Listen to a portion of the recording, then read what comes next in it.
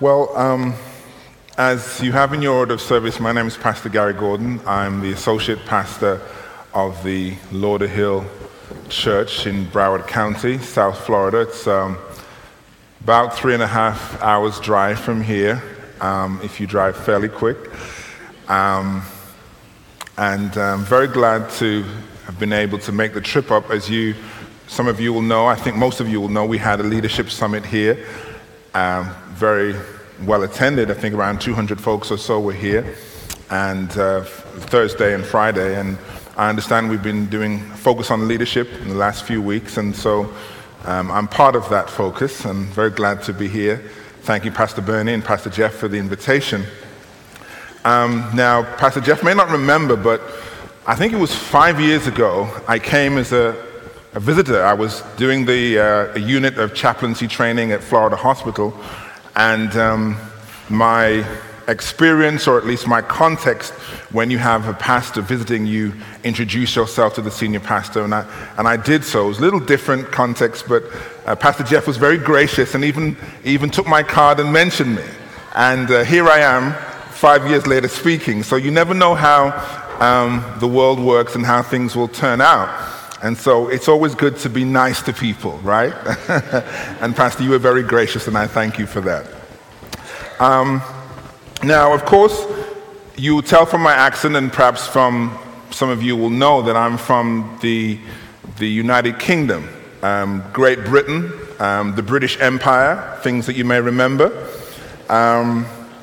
Now, what I like to do on behalf of Her Majesty the Queen whenever I visit one of our former subjects,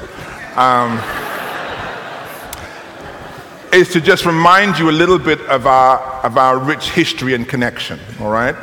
So, as you know, 1776, you, as a nation, went on your own, all right, and left us. And at the time, we were around about 25-28% of the population in terms of the world population, language, and also control and influence in the world. And so as you think of the map of the world and what that looked like then, I'm here on behalf of Her Majesty to offer you the opportunity to come back home. All right?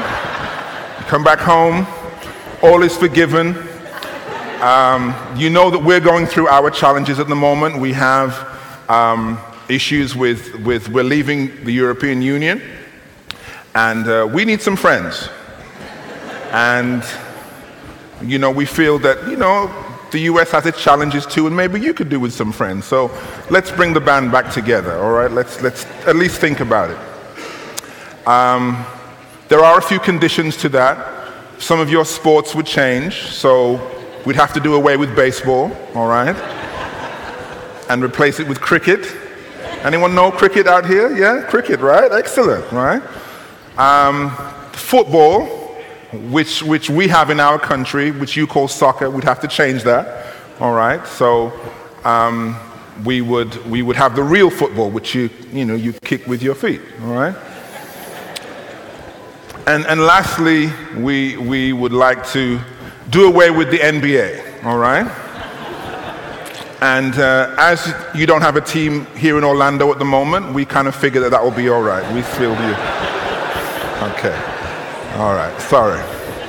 It's kind of a little South Florida joke, all right? Little Miami joke there. All right. Now, I do have to get on, but I want to say apologies for my wife and children not here with me today.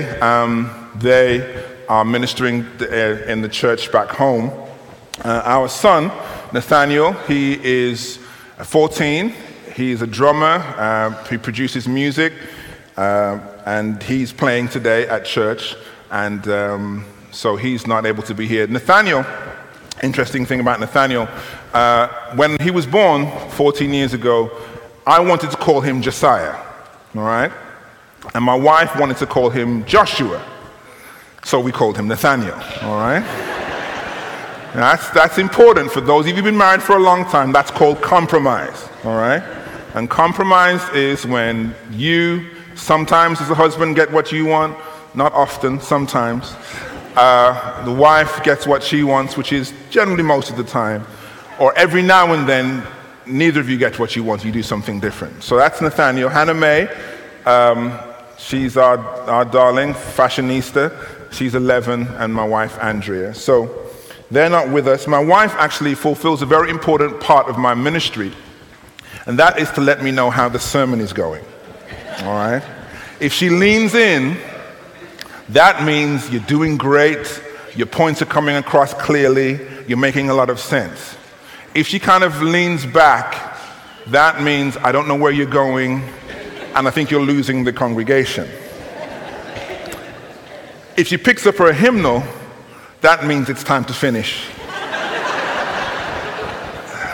Now, she's not here, so someone may need to pick up their hymnal at some stage and let me know it's time to finish. But I understand that this service, I've been told, goes longer than the other services, all right? So we'll work on that.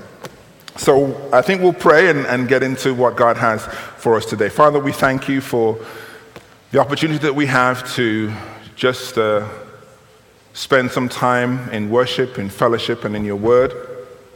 We think of many who in the summer are preparing to go back to college. We think of their lives and how they will be affected and transitions and changes. And so we're just lifting up those families, and also we're lifting up your word, and we pray that you'll bless us now. In your name we pray. Amen. Now, one of the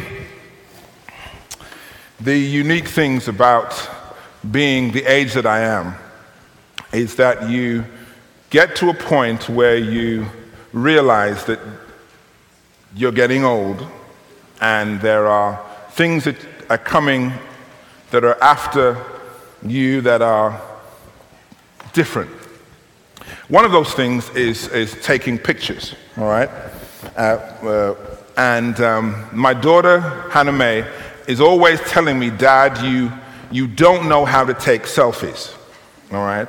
Now, for those of us who are a little older, selfies, when you have the phone, you turn the camera around and you take a picture with someone else or yourself and you say where you are. And she's always saying to me, Daddy, you don't know how to take selfies. Now, I took a selfie with a pastor recently, and I couldn't quite get the sizing right, okay? There was a little difference in height between us, and so I'm going to put it up on the screen, and you tell me what you think about this, right? Do you see that? I couldn't quite get it right, but he did say to me, because I told Pastor Morris and I, we were at Andrews in Michigan for a family conference, and he said, when you get to Forest Lake, please tell the folk I said hi, and tell them I'm actually standing up. I really am standing up.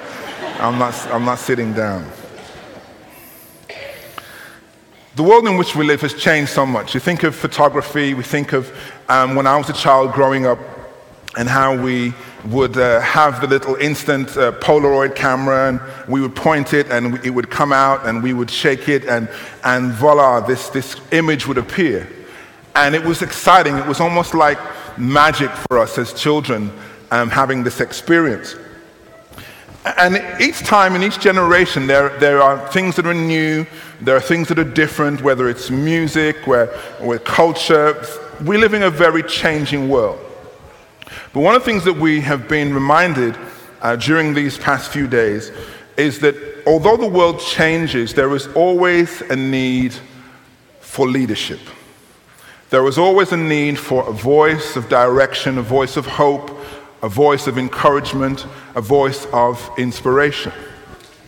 Now, when we think about leadership, often we are tempted to think of the brightest and the best. We think of corporate directors, CEOs, we think of great innovators, people who have created and done great things, brought companies from small beginnings to billion-dollar organizations or institutions. We think of leadership in those contexts, or we think of speakers, your Tony Robbins, or I was going to say Dr. Phil, but I don't think he quite fits in the same bill there. But we think of people who inspire, who motivate, individuals like John Maxwell, who inspire and motivate people to achieve the very best of themselves. And I came across a quote, I'm sure some of you have seen it, where John Maxwell says that leadership is perhaps a little simpler than the great grand idea that we often have in mind. The true measure of leadership is influence, he says. Nothing more, nothing less. Influence. And so when Pastor Bernie asked me to speak, this thought resonated with me because it says that all of us, no matter how young or how old, no matter our cultural context, have the ability to influence, to share our influence, the extent of our journey and experience with someone to lead them to something better. In the context of our Christian faith, that influence is ultimately to point individuals to Christ, to God, who is the source of our strength and the strength of our life. And so, for the time that we have together, I want to anchor the thoughts that I want to share with us in a text that may be familiar to us. It's found in the book of Kings, 2 Kings, chapter 5. It will be on the screen, and you can follow along if you've brought your Bibles with you. Now Naaman, commander of the army of the king of Syria, was a great and honorable man in the eyes of his master. Because of him, the Lord had given victory to Syria. He was also a mighty man of valor, but a leper. And the Syrians had gone out on raids and brought back captive a young girl from the land of Israel. She waited on Naaman's wife.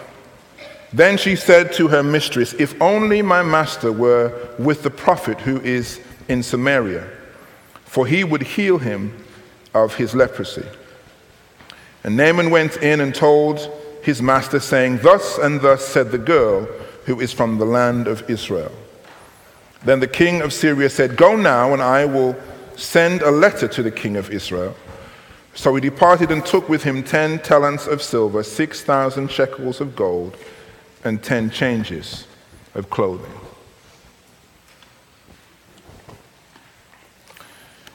Imagine with me, if you will, for a moment, that you're sitting at home. Perhaps it's Thanksgiving or one of the holidays. You've had a meal, you're enjoying time with your family, children, grandchildren, sharing in celebration, perhaps watching a football game. And you hear noise and commotion outside. It seems like people exchanging words, but then it gets louder and louder, and perhaps there are the sound of shots that are fired. You realize there's something terrible going on. Screams, louder. You open your window, and as you pull back the curtain, as you look out, you see people are going from house to house, pulling out individuals from their home and taking them away. You're filled with panic and fear. You think about your family. And the door breaks open, and your child or grandchild is snatched away and taken away. You have no idea where they are. Think of the terror and the fear that exists in that child's heart as they find themselves the next morning as a servant, a slave. But not just any slave, not just any servant taken away from their family, but that child is serving in the home of the leader that allowed her to be taken away in the first place. If we think about that, perhaps we can, in this context, consider the story that we've just read in our text. The Syrian army, the Bible says, have been allowed to take captive particular people, children, families, sectors of Israel. It would seem to suggest from the text, because the nation of Israel was not fulfilling the cause and the call that God had placed on their life. Naaman, the Bible says, is the captain of the army, the Syrian army. And of course, he has the choice of the very best who will serve his wife and his house. And so the text tells us that there is this young maid who is called to work in the house of Naaman. And we're arrested in the text because it seems that right from the outset, this young girl is committed. She's diligent. She seems to be engaged, and we are somehow perplexed. I guess, first of all, because we are wondering how someone so young could be able to serve in such hostile territory in the house of one who was responsible for her captivity. As I thought about this text and sharing the message with you today, and thinking about leadership as influence, the first thought that came to me was that perhaps leadership, correctly understood, is not really about having our name in lights. It's not about being on a committee. It's not about being elected or voted or nominated. But leadership at its core is having a heart to serve. The leadership through influence at its core is being willing to be used in whatever capacity is available. And so when thinking about leadership as influence, I think there are a few themes that this text brings to life. First of all, I would suggest to us this afternoon that leadership through influence comes when we are not constrained by the captivity that may surround us. This young girl was in captivity, and yet she was committed to being available to offer help to Naaman, who had a desperate need to be cured of his leprosy. Naaman seems to have everything going for him, but the text tells us in verse 1 that he is a leper. And so there is a desperate need, there is a solution, and in the middle of that there is a willing heart. A willing heart that is not constrained by the reality of her own condition, her own circumstance, a willing heart that is able to look beyond the reality of her own captivity and her own pain to the need of someone else. But not just anyone, but actually the person responsible for her captivity. And so the text says that here is Naaman, sick with leprosy, mighty man of valor, great leader. Here is a servant girl, captive, young, seemingly insignificant. And somewhere between the greatness of Naaman and the poverty of this young girl is a solution. Perhaps then, we may have very little to say about our own limitations. Perhaps then we might think less of our inability, because if God can work through a little servant girl, what might he do through us? And so I would suggest to us, number one, then, that we ought not to be constrained by our captivity. What might that captivity be? Perhaps it's the captivity of our own pain, our own frustration, our own regrets, our own guilt, our own disappointment.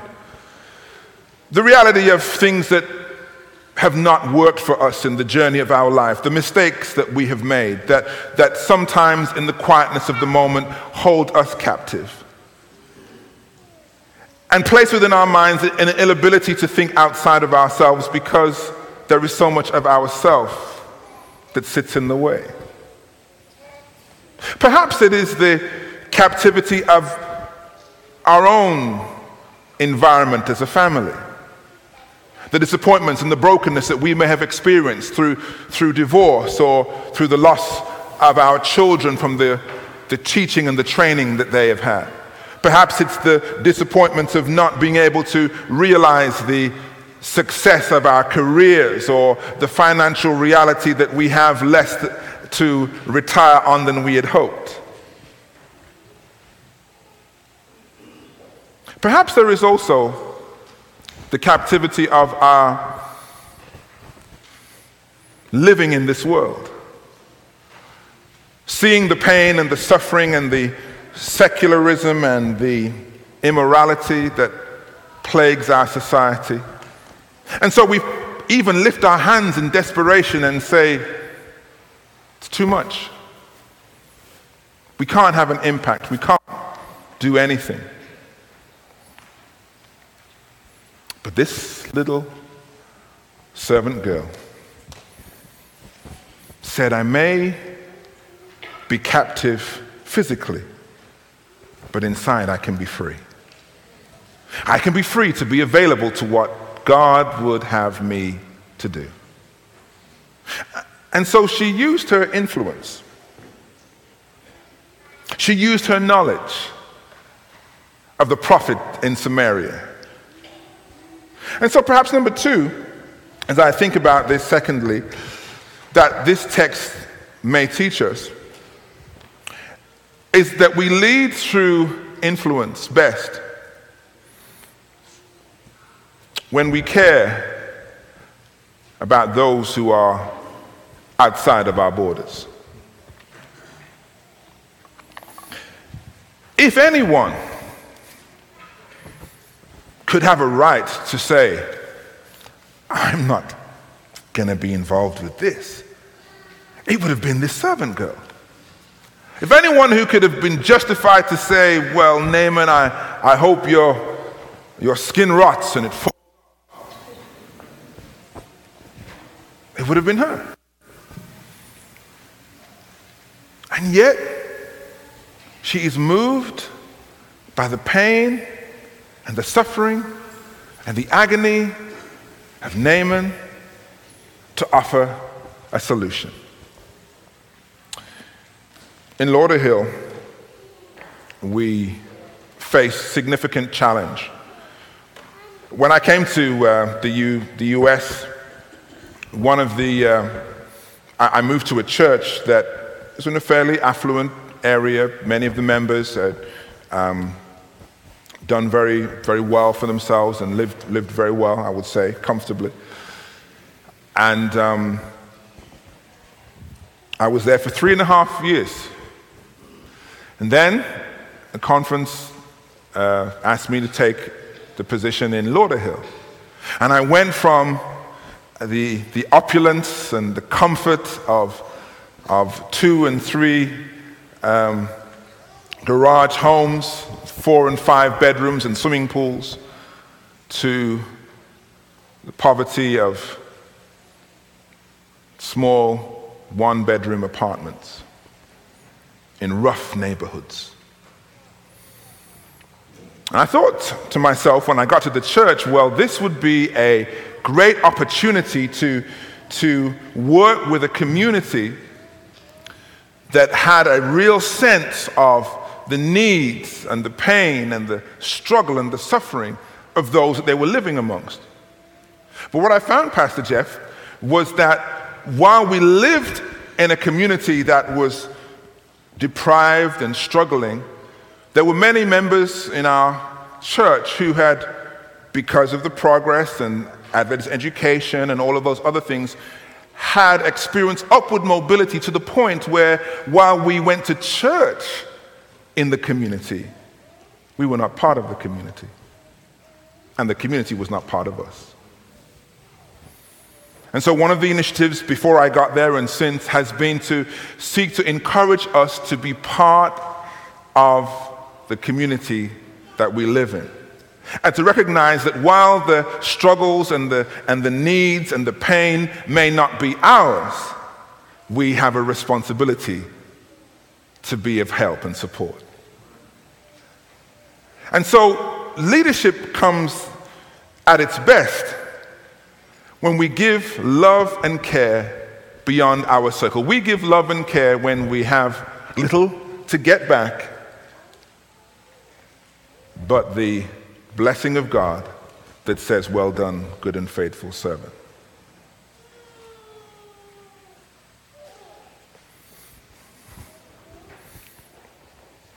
I'm thinking about her carrying water.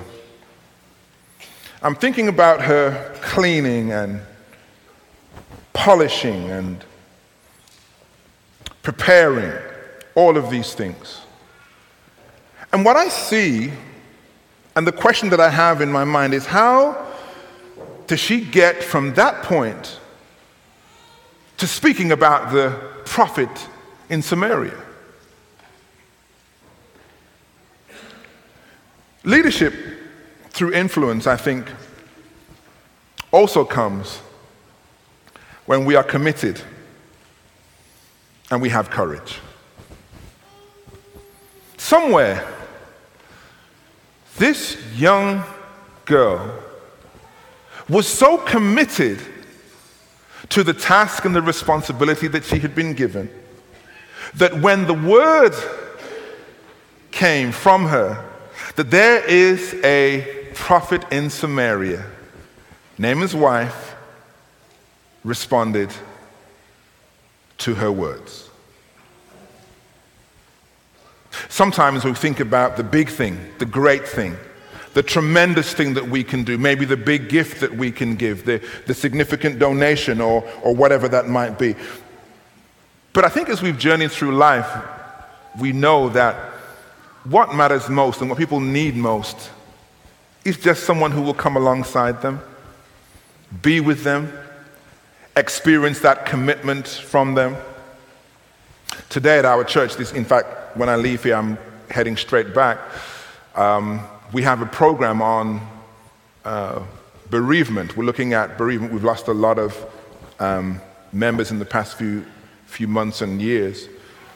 And one of the things that we've been talking about is how we move from just simply saying, "I'm very sorry," in the first few weeks, to knowing that people need you to be alongside them long after, when the cards are put away and the phone calls don't come as often.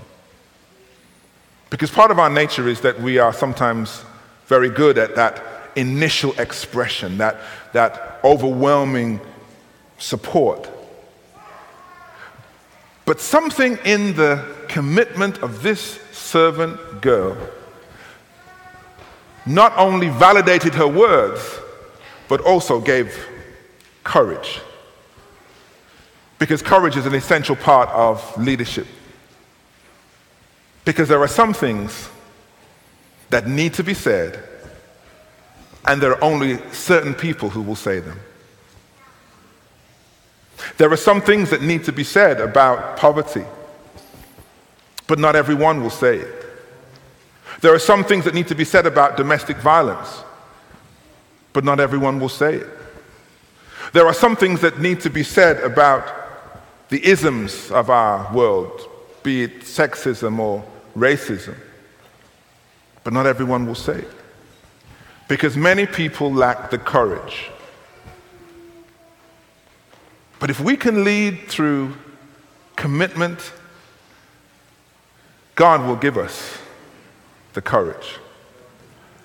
The Word of God says, commit your way to the Lord. Trust in Him, Psalm 37 and verse 5, and He will do it. You see, she was not just committed to work. She was committed to God. I want to say to parents, sometimes we read these Bible stories, and grandparents, we read these Bible stories, and they go over our heads a little bit when we think about the young children that are involved and the young personalities. But I would just say, let's be encouraged to continually lift up our children before God, encourage them to follow God and to know His word and to know His will for their life. Lastly, this text, I think, tells us that this servant girl, the girl who has no name, was so centered in Christ that he was the source of her influence. He was the source of her influence.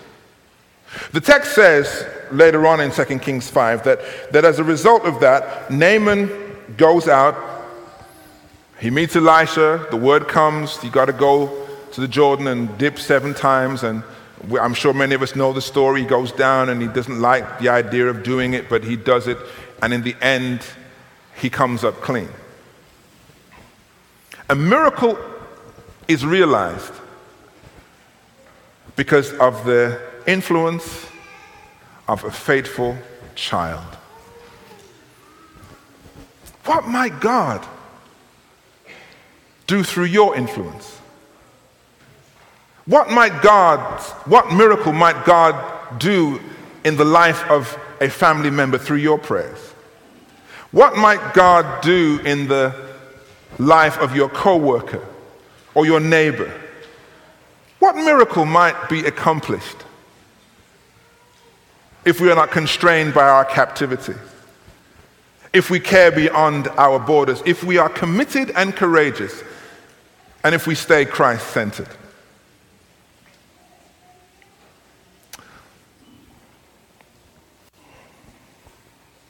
In 1976, my mom and dad separated. When I was born, I was 10 3/4 pounds. Apparently that's a big baby. In fact, there's a funny story that on the same day that I was born, which is the 29th of August, so if anyone wants to send me a gift, I'll give you my address afterwards, all right? You can do that. And when I was born, 10 3/4 pounds, there were twins that were born in the same hospital, in the same unit, in the night before. I was born on the 29th, they were born on the 28th. And those twins were 5 1/4 pounds each. And so the big joke in the hospital, of course, was, 2 for 1, That was the big joke. We're still friends today, actually, the Beecher twins. My mom said to me, afterwards, but at the time, because back then there were really no elective cesareans, okay? You didn't have like what you have now, the TENS machine and the water birth and, your birthing partner. In fact, my dad said to my mom, because he drove her to the maternity unit, he dropped her off and said, "I'll see you tomorrow," okay? Because he worked shifts, all right?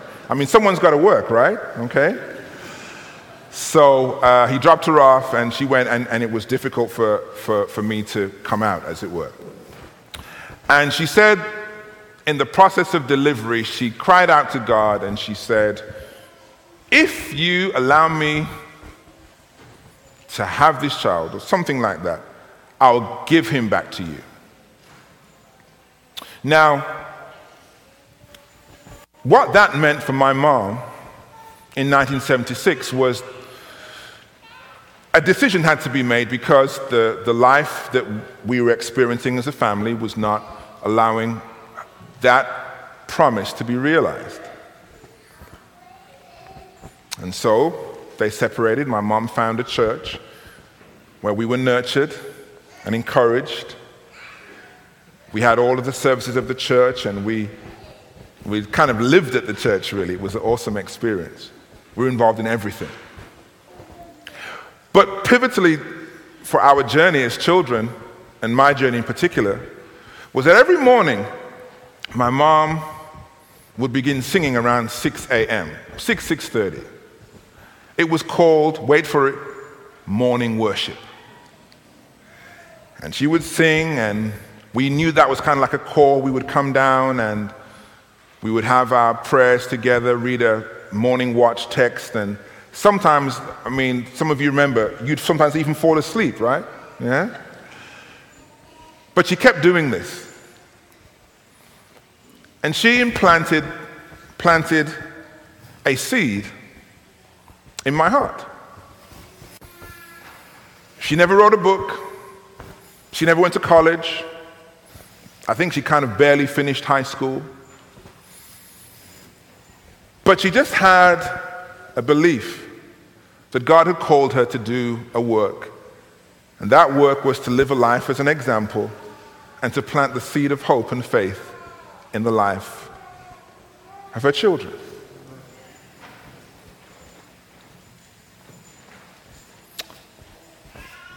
Last year, I baptized our son, Nathaniel, and daughter, actually, Hannah Mae. And I called my mom and I said, Mom, I baptized Nathaniel and Hannah Mae today. And she began to tell me again the story, which I've heard a few times, about how she had prayed to God that through her influence, I might be led to follow the Lord. She said, son, I think my work is done.